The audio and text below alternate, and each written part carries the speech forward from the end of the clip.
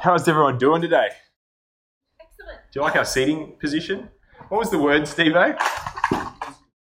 What? Consummate V's, otherwise known as the chevron pattern. Or the flying V from The flying V from Mighty Ducks, exactly.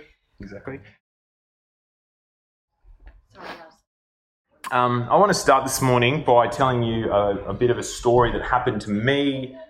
There's a life lesson in here somewhere. Story that happened to me when I was a teenager. So it's about 2014, 2015. Yeah, absolutely. Yeah, right. Called out on it. Late 90s. Okay, late 90s. Sort of around the time of Discmans and auto-tune boy bands. Manufactured auto-tune boy bands. So cool, as if. Public service announcement, don't use or listen to either of those things, all right? Some of you might find this really hard to believe, but I was a little bit of a skater punk in high school and in my teenage years. One afternoon I was with three of my other little skatey friends, and we wanted to get to this skate park, and between us and this skate park was this main drag into and out of our hometown. So it was a 4-lane highway, about 80 kilometres an hour, 2 lanes going that way and 2 lanes going that way. And the only thing separating these two intense lanes of traffic, the buses and trucks and cars and just everything, was these 2 thin, solid lines. Only thing that stopped these 2 forces. So, we want to get to our park. 4 lanes of 80 kilometre an hour chockers traffic. How do we do this? All of us grew up sort of post the Atari era, so none of us were really that good at Frogger, if you understand the game. So it was pretty much pick a sort of break in the traffic and run for it. Now, 2 of my friends were into skateboards, and to protect the names of the innocent, let's just call these guys Tony Hawk and Bam Margera, okay? They're the skateboard dudes. Myself and another mate, we're into rollerblades, so laugh away. But Nolsey's with me. Mad respect. Rollerblades. So my 2 skateboarding mates, they thought that they could just run for it. They thought they were just going to cross the road by themselves, whereas myself and my other mate, we had our wheels strapped to our feet, and we weren't that confident in getting across these 4 lanes of traffic. So, I forgot to mention, there was a sign where we were about to cross saying Refuge Island, 100 metres that way, further up the road. So myself and my mate, that we have our wheels strapped to our feet, we thought, okay, we're going to go to the Refuge Island. The Refuge Island is a raised traffic island in the middle of these 4 lanes of traffic. Okay, it's got barriers and everything all around it. You only have to cross 2, then you're safe. And then you cross another 2, and then you're safe on the other side. So we thought, right, we're going to go that way.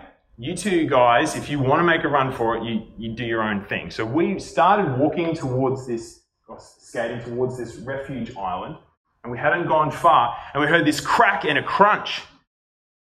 And we turned back, look around, sort of expecting to see Tony or Bam as a bit of like mints underneath a truck or something and half hanging out. But thankfully, we saw our 2 mates sort of perched precariously, very timid, white, on this double white line, sort of between these lanes of traffic. Anyway, what had actually happened was they had got to the road safely, but one of the skateboards had been stuck out just a little bit, and a truck had caught it, had dragged it into the traffic, and, well, splinters. So we were pretty glad to be taking the Refuge Island route that time. And then when we got to the other side, we sort of laughed it off really kind of nervously, like, whoa, that was close. Almost died. So, lesson learned that day, though. It's a dangerous and it's a really scary place being between 2 opposing forces, isn't it? It's hard not to get dragged into one force or the other. It's hard not to. So keep that idea in your minds as we expand this morning, and we'll harken back to it later on. It might make a bit more sense. So as you're probably aware, today we're still in our mega series. This is last week we completed a full book. Adrian took us through a great journey through understanding pain in light of and the way God views it, and the way we can understand and we can be drawn into a trust of God around that through the book of Job. But up until from the start of mega series, when did we start? In January or something, I think. From the start of the mega series up until 2 weeks ago, we've been in Genesis. So spent 9 months in one book. So we're well on, as I said on Facebook, we're well on the way to being finished by 2046 or something? 2047. What's the numbers, Rick? Yeah, it's too long. But how great is it though? It's a mega series indeed, and we can spend this amount of time in understanding God's word because it is so deep for us. So to recap, let's actually just set some scene for the start of Exodus. This is where we're starting today. We'll set the scene a little bit. What does Exodus look like? So we've left Genesis behind. This guy, Jacob, has come down here with his sons, all this extended family. He's come down to Egypt, escaping famine, to live in Egypt because of the provision made by one of his sons, Joseph. So down comes this extended family of about 70 people. And then we pick up again at the start of Exodus. We see this family has done such a good job of being rabbits that they're now a great nation. Let's read, let's go to verse 7 of chapter 1 of Exodus. But the people of Israel were fruitful and they increased greatly. They multiplied and grew exceedingly strong so that the land was filled with them. So God here, he's brought his people in sort of. To use an interesting kind of analogy, Egypt's kind of like a mother's womb. We've talked a lot about babies and pregnancy and stuff today. So let's stick with this analogy. Egypt for the Israelites is like this fertile and safe and nurturing place where they can grow from like this teeny tiny cell kind of family into this large healthy people group ready to, be birthed out into their own land and live for themselves. However, verse 8, there arose a new king over Egypt who did not know Joseph. And he said to his people, behold, the people of Israel are too many and too mighty for us. Come, let us deal shrewdly with them, lest they multiply. And if war breaks out, they join our enemies and fight against us and escape from the land. Therefore, they set taskmasters over them to afflict them with heavy burdens.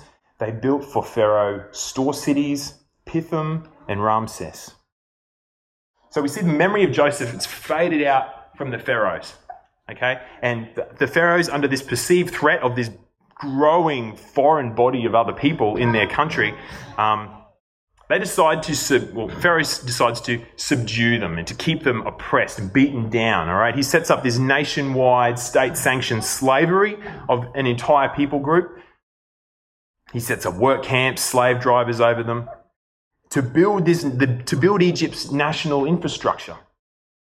So that the Israelites, the Hebrews, they're kept tired and they're kept broken down. They've got no strength at all to fight anybody if, the Hittites or whoever Egypt's enemies were at the time come along to ally with them.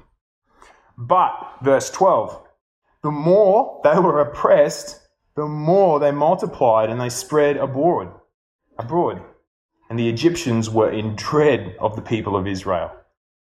I love this because it's shown over the history of time. Like, this is our first instance of it, but then further on we see in the Bible and just in just world history, we see that the further, like, God's people grow further and they grow faster, the more that they're oppressed and the more they're pushed down. This is our first instance of it. Second instance of it is probably, when you look at the early church under Rome and all the oppression from Nero and emperors and stuff like that, how much it spread like wildfire.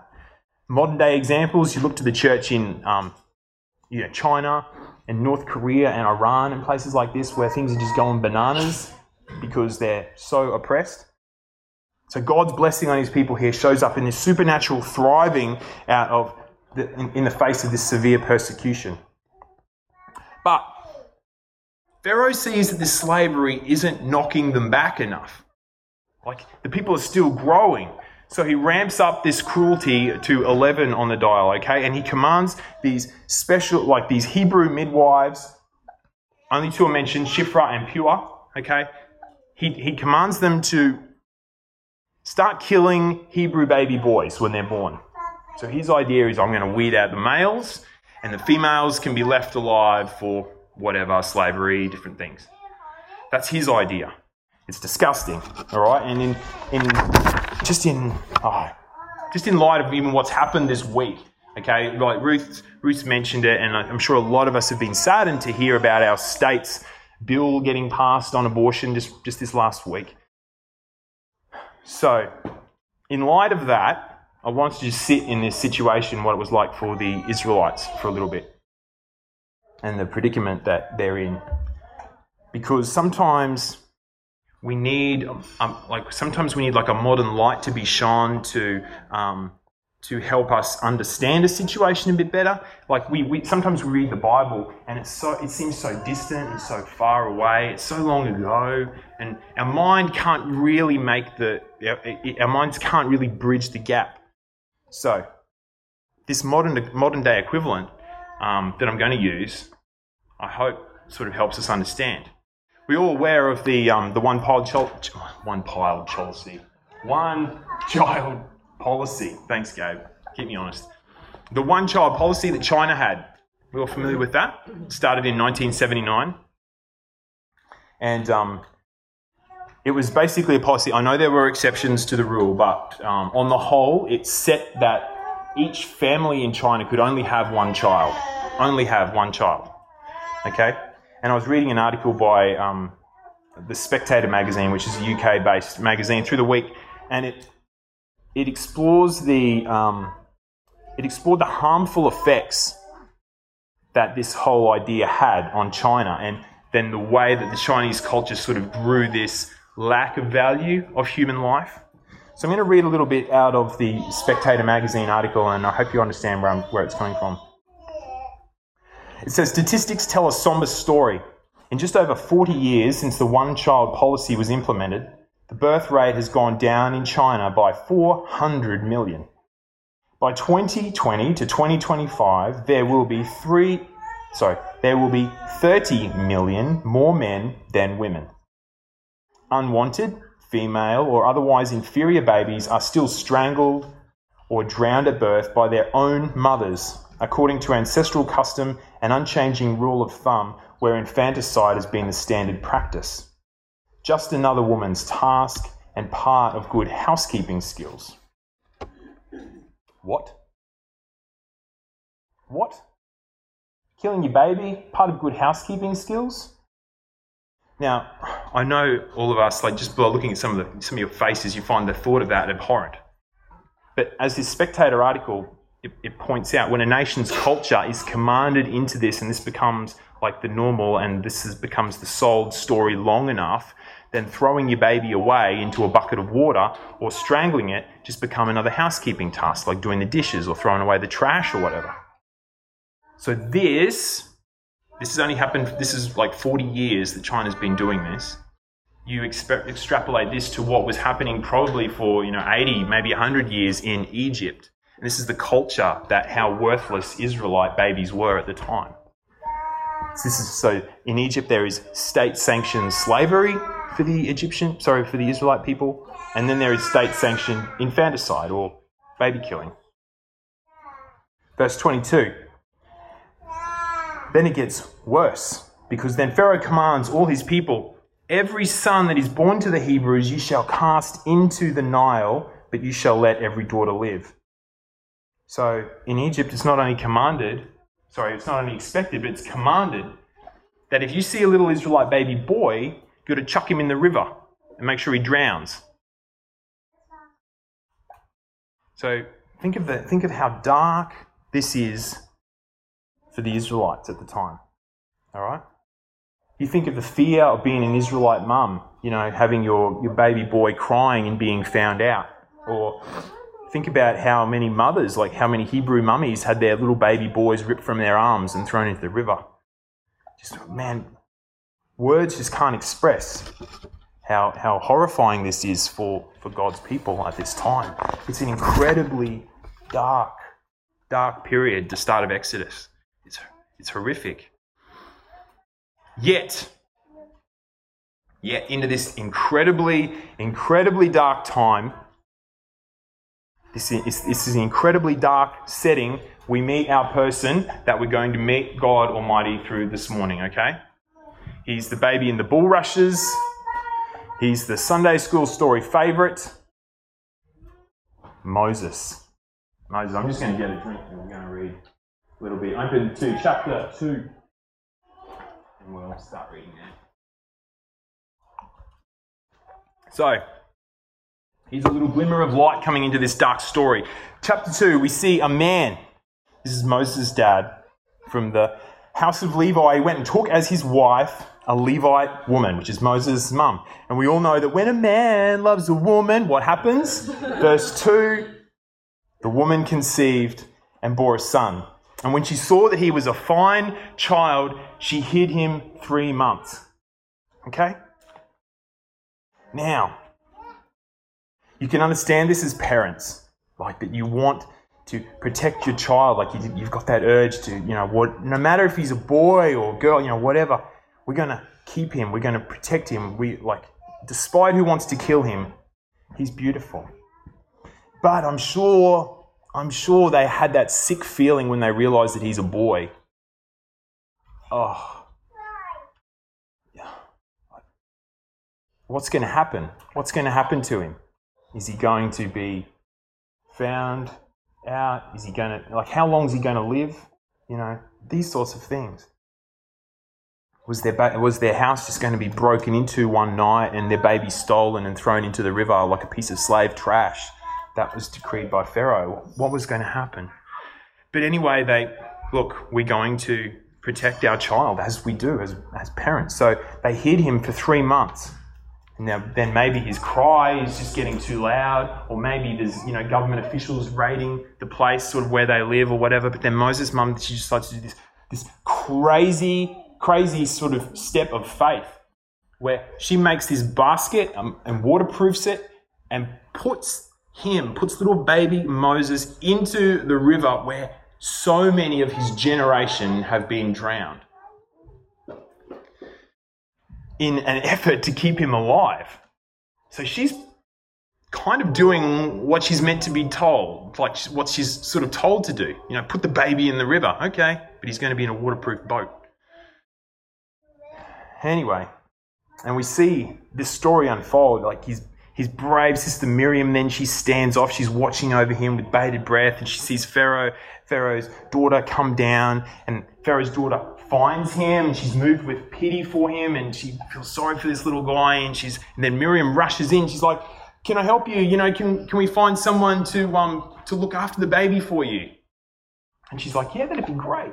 So out of this crazy, dark, horrible situation, we see this little Israelite baby boy brought up under the protective influence of Pharaoh's daughter by his own mum. What a crazy turn of events. Thank you God for his protective hand there. So that's Moses' birth. And then our other sort of way that we understand the Moses story is through the speech that Stephen gives before he's stoned. Remember in Acts? He goes through this big run of the Old Testament patriarchs and things, and he pulls out Moses, and he says that Moses, in Acts 7:22, don't turn to it, it says, Moses was instructed in all wisdom of the Egyptians, he was mighty in his word and deed. Moses has been brought into Pharaoh's house here, and he's learning all the rad stuff that the Egyptians, this world superpower at the time, music and philosophy and science and, whatever else they have access to. Moses is privy to all this. But it's in this sort of these situations that have happened to Moses as a baby that it begins a struggle of belonging for Moses. Because if you think about how Moses looks, okay? Inside, if you were to take a piece of Moses' hair and pull out his genetic code and decode it and have a look at it, who is he? He's an Israelite, exactly right. Internally, he's an Israelite. Yet externally, he looks like an Egyptian. So he's, probably got like the black, bob cut, all the makeup and whatever else on that the Egyptians were madcore into. Wigs, I think. Didn't they shave their head? I'm not entirely sure. I should have done that research. Just scratch that bit, Lurky. I'm going to regret that later on. Anyway, but we know he looks like an Egyptian because the daughters of Jethro, his to-be, I suppose in the future, father-in-law, they say that an Egyptian rescued them from the shepherds at the well. This is after when he's run into the wilderness. They describe him as an Egyptian, so he obviously looked a lot like an Egyptian. So internally, his DNA says one story. Externally, his appearance says another story.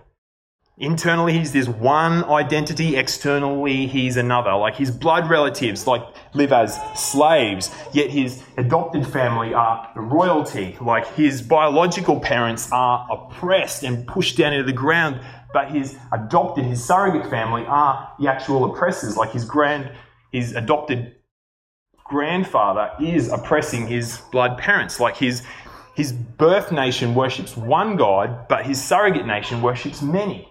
Right? He's sort of caught in this void, kind of where do I belong? He's got these two sides to his world, to his identity. These are all circumstances outside of his control from when he's little. And no one can truly understand then the conflicting influences that are on his life. Like not his brother Aaron, not the fellow princes in the royal court, neither of his mums. No one can relate to this exceptionally sort of conflicting element of his life. Moses, this man, set apart, he's uniquely alone in this sort of vacuum between these two nations. And he takes flack from both sides. Okay? You look at this, Moses, chapter 11 of verse 2. Moses identifies with one camp, but that camp doesn't really accept him. One day when Moses had grown up, he went out to his people and looked on their burdens. He saw an Egyptian beating a Hebrew, one of his people. All right, so he's identified with the Hebrews here. He looks this way and that, and seeing no one, he struck down the Egyptian and hit him in the sand. So Moses here sees himself as this Israelite, and he pummels the living out of this Egyptian because he's and buries this Egyptian in a shallow grave because he's sticking up for his tribe. But, verse 13, when he went out the next day, two Egyptians were struggling together. And he said to the man in the wrong, "Why do you strike your companion?"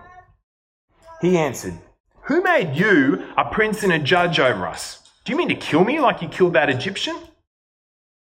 Then Moses was afraid and thought, surely this thing is known. Surely I've been found out. So while he's sticking up for this tribe that he identifies with, that tribe doesn't accept him. They see him as this sort of half-breed, born with a silver spoon in his mouth, sort of non-genuine authority over them, and they don't accept him. They don't respect him. So and this middle...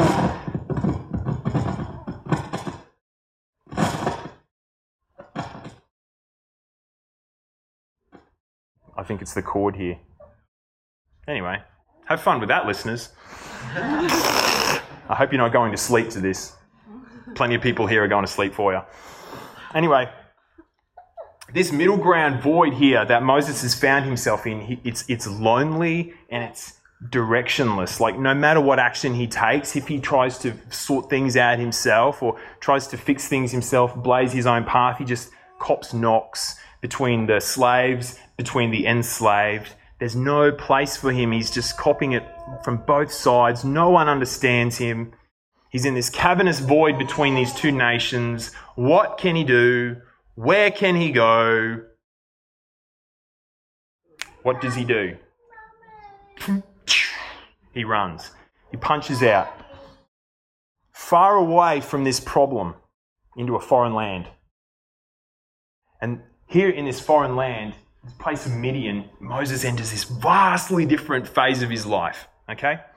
He's left behind his blood family, he's left behind his royalty, he's left behind a murder investigation, he's left behind a misplaced identity, He's left behind all these things. And for 40 years, he wanders around like an old pecker in the wilderness, in the dust, behind a herd of animals. And they're not even his animals.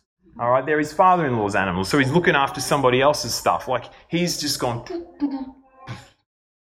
wandering around outside in the wilderness. His wife, she initially thought he was an Egyptian.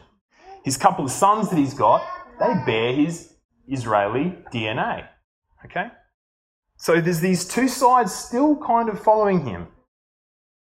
This tension between Israel and Egypt, they're a long way behind him. Like, it's a long way. 40 years is a long time to forget about something like that. But they haven't really left him because he wanders into, I love this place, this is such a cool name. He wanders into the mountain of God. That's cool. Maybe we should call Toowoomba the mountain of God. Not really. Tiff would probably argue that it wasn't big enough. Mountain hates him. Foothill, the foothill of God. Oh, anyway, what a place. Anyway, it's here in this Moses story that I want us, like here's Moses, and I want us to start meshing ourselves into and starting to relate to Moses here, okay? This is where we're going. You might be thinking, Ben, well, man, like it's, how long are we in? Half an hour maybe, I don't know, a long time. We're into this place and you've covered us, you've given us a whole lot of introduction of Moses, you've covered a whole lot of story, but how the heck does this relate to me? Like, where are you even going with this? Moses has got this, he's 3,500 years ago, he's got this crazy exceptional life. Like, how does this relate to me at all? And that's exactly kind of like a great question, because that's how I felt when I was trying to work out, what the heck do I do here? Early Moses life, what lessons do we get from that? And I struggled with this myself until I got to this part in the narrative, okay? Because it's here at this mountain of God place that Moses' situation and his place in between begins to make sense. So we're almost there, I promise. Let's read Exodus chapter 3, verses 2. The angel of the Lord appeared to him in a flame of fire out of the midst of the bush. He looked, and behold, the bush was burning, yet it was not consumed. And Moses said, I will turn aside to see this great sight, why the bush is not burned. When the Lord saw that he turned aside to see, God called him out of the bush, Moses, Moses. And he said, here I am.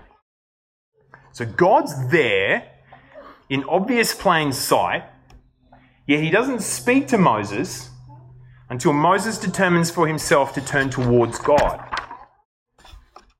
And then in that point there, in their dialogue, and what God does to Moses there is he sets his life alight with purpose and direction.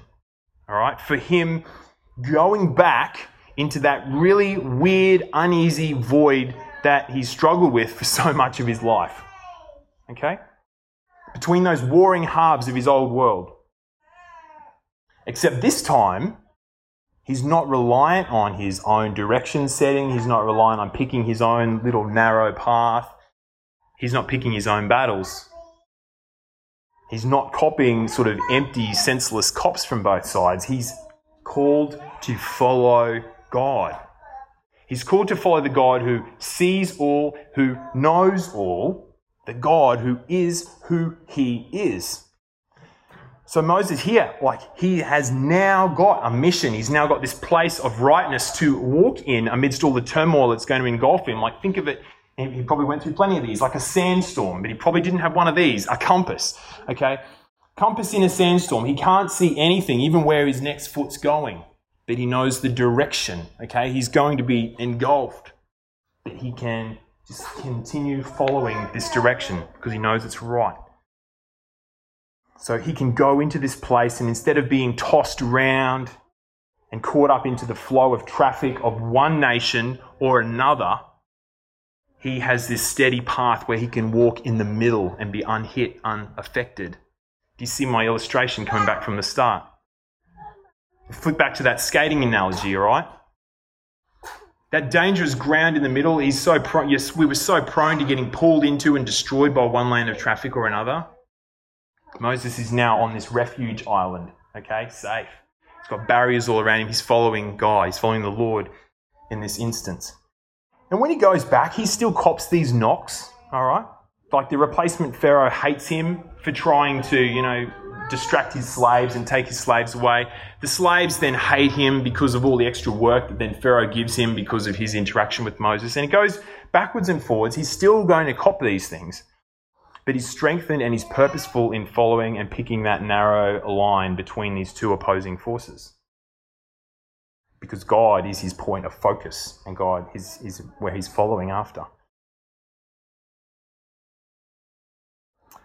So, Christians, here's our application. Where do we go from here? None of us, well, at least I don't think, have had a burning bush moment. No one's been walking around their garden and why isn't that disappearing? No? None of us have had that moment, have we? But God has revealed himself to us through the person of Jesus. Yeah? What's he doing? Come preach, sister friend. God has revealed to us himself through the person of Jesus. Okay? We understand that? And in the person of Jesus, we've got this perfect example to walk in, we've got this perfect example to walk on, and we've got this perfect example to walk towards. Okay? Now, where do we go wrong in that though? We're given such a perfect example. Why do we do it so terribly? Because often it becomes hard and it affects too many uncomfortable emotions for us to actually walk the line between social and political issues in this world, doesn't it? It's hard. We get called names. We get yanked one way or another. It's hard. So we have, these are the two temptations that I could think of that we risk falling into. We have the temptation to either harden ourselves and double down and commit to ourselves to one of these sides. We form an alliance with this side. Maybe it's like a conservative political party or it's with some other social justice organisation or whatever. You commit yourself entirely to that side and then you sort of tack that on to equal measure with your Christianity, and then it's sort of as you grow around that, your Christianity takes this form of like a warpedness and you become too much of that one side or another.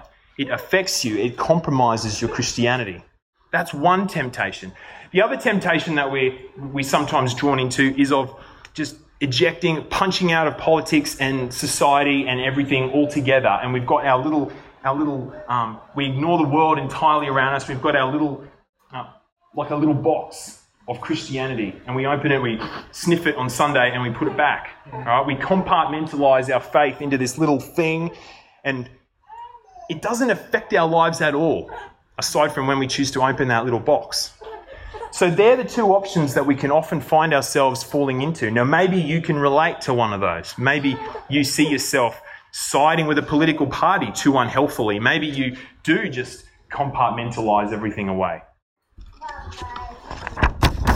But tell me this, Christians, Willowburn, brothers and sisters who just are struggling with this with me. Which one of those views is what we're called to do in the Christian life? Which one of those views shows us as a Christian life standing up on a hill, a big light set apart, blasting photons out to the world around us? Like, which one of those fits that picture that we're told? None. None of them do. A Christian life is not entirely about, siding with a political party, and it's not about, hiding away in a commune. It's following the policies of the kingdom of God. It's following Jesus' policies. Read the Sermon on the Mount like 800 times and follow that. Okay? That's our policies that we as Christians should be living in every day. And when we follow this kingdom of Jesus, this kingdom of God, this kingdom of heaven, when we follow that, we're always going to run against the grain of every sort of political party, every sort of social aspect or social political issue, whatever is in the world today that the world would want us to identify with and drag ourselves into and commit ourselves entirely to. We're always going to run against parts of that. We're always going to. So, I know that's a lot to think about. But through this example of Jesus, okay, the example of Jesus, this is God revealing himself to us, we can tread really steadily. We can tread surely on these, on the principles of the kingdom of God, and we can be engaged in, and we can walk steadily between these political parties. We can not get dragged into the undercurrents of one or another and end up in some sort of compromised situation somewhere. We can. So, let's name some. We can, following the example of Jesus, we can stand against abortion, and we can stand for all the rights of women and everything, and we can also stand with the rights for and the dignity of and provision for the immigrant boat person. Because we as Christians believe the unborn and the homeless refuge seeker person, okay, they're both made in the image of God. God loves both, right? We can't get dragged out to sitting on one political party or over the other and ignoring one person and not the other, or the other and whatever. And I don't know if any of you guys follow, like, I don't want to advertise these guys, but some of the stuff that they say is pretty cluey. It's like a satirical website. It's called the Batuta Advocate. I'm not sure if any of you guys, anyway, you guys probably don't even know, but that's okay. Don't go looking it up. It's fine. But even they're a satirical website, and they just call out political issues and inconsistencies and stuff. And even those guys, I noticed they had posted a rip of us about this. Their headline was, "Anti-abortion protesters surprisingly not too interested in saving dying kids on Nauru." So when when a satirical news website pulls that out, like, yeah, they're true, they're right. You know, like, what? Why do we value one over the other? See what I mean? See what I'm trying to get here this morning? This middle ground idea. Both sides of the political fence are wrong. And walking behind our King Jesus, we can walk through this sex-soaked society that we live in. And we can condemn pornography, and we can champion the rights and value of our sisters. We just can. It's the way. And following Jesus and holding him high, we can condemn the sex abuse that's happened in the, inverted commas, church, and the ones that have happened in Hollywood. And we can cry with and support and nurture the victims of both, and we can hold on to what is good from both and ditch everything else. We can. We can call out, politicians all over the political spectrum, including our favoured conservative ones, okay? Because none of these governments are really in line with the kingdom of God. We shouldn't blindly adhere ourselves to one or the other, but be consistent in the kingdom values brought out by Jesus on the Sermon on the Mount, and calling both sides of the political fence, or whatever, centre, right, left, wherever, centre, calling everyone out to a better way towards this kingdom of God.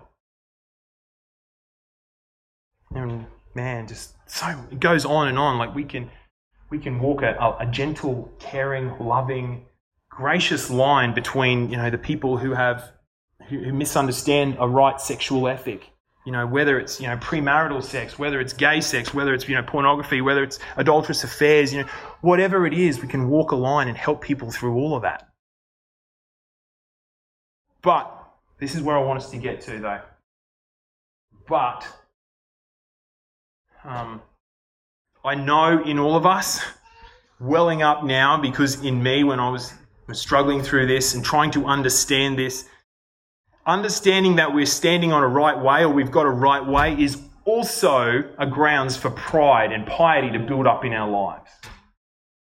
So I don't want us to sit and think, yeah, we've got the right way, we've got the middle ground, we're the best, yeah, and we're high-fiving ourselves. No, because we've got to openly own our own sins first, okay? And we've got to humbly come and just show ourselves that we are only here because of, what did we talk about this morning, Noels? The grace of God through faith alone. Like, that is the only reason we're here. We're not righteous in standing in this little line or anything like that. The only reason we're here is because God has presented himself to us in the person of Jesus. And so we as Christians, we believe that our own sin is a massive plank that needs to be dealt with first before the sins of anybody else who is a tiny speck. So we don't go criticizing or condemning anybody until we first understood and dealt with ourselves. And we can't go out into the world and like sort of pick and choose between what is acceptable sins to be in a church and what's unacceptable sins to be in someone's life before they step foot in a church. Like, we can't be like that. That's not the way we're meant to be. We've all fallen short. We all have. So we've got to acknowledge our shortcomings like this Moses guy did when it comes to being called by God and following in his way in our society, okay? What we've talked about, this is this sure-footed middle ground that God called Moses into, and we are also called into to experience, okay, when we anchor our view to the example set before us of who? Our Lord and Saviour and King, Jesus Christ. Amen?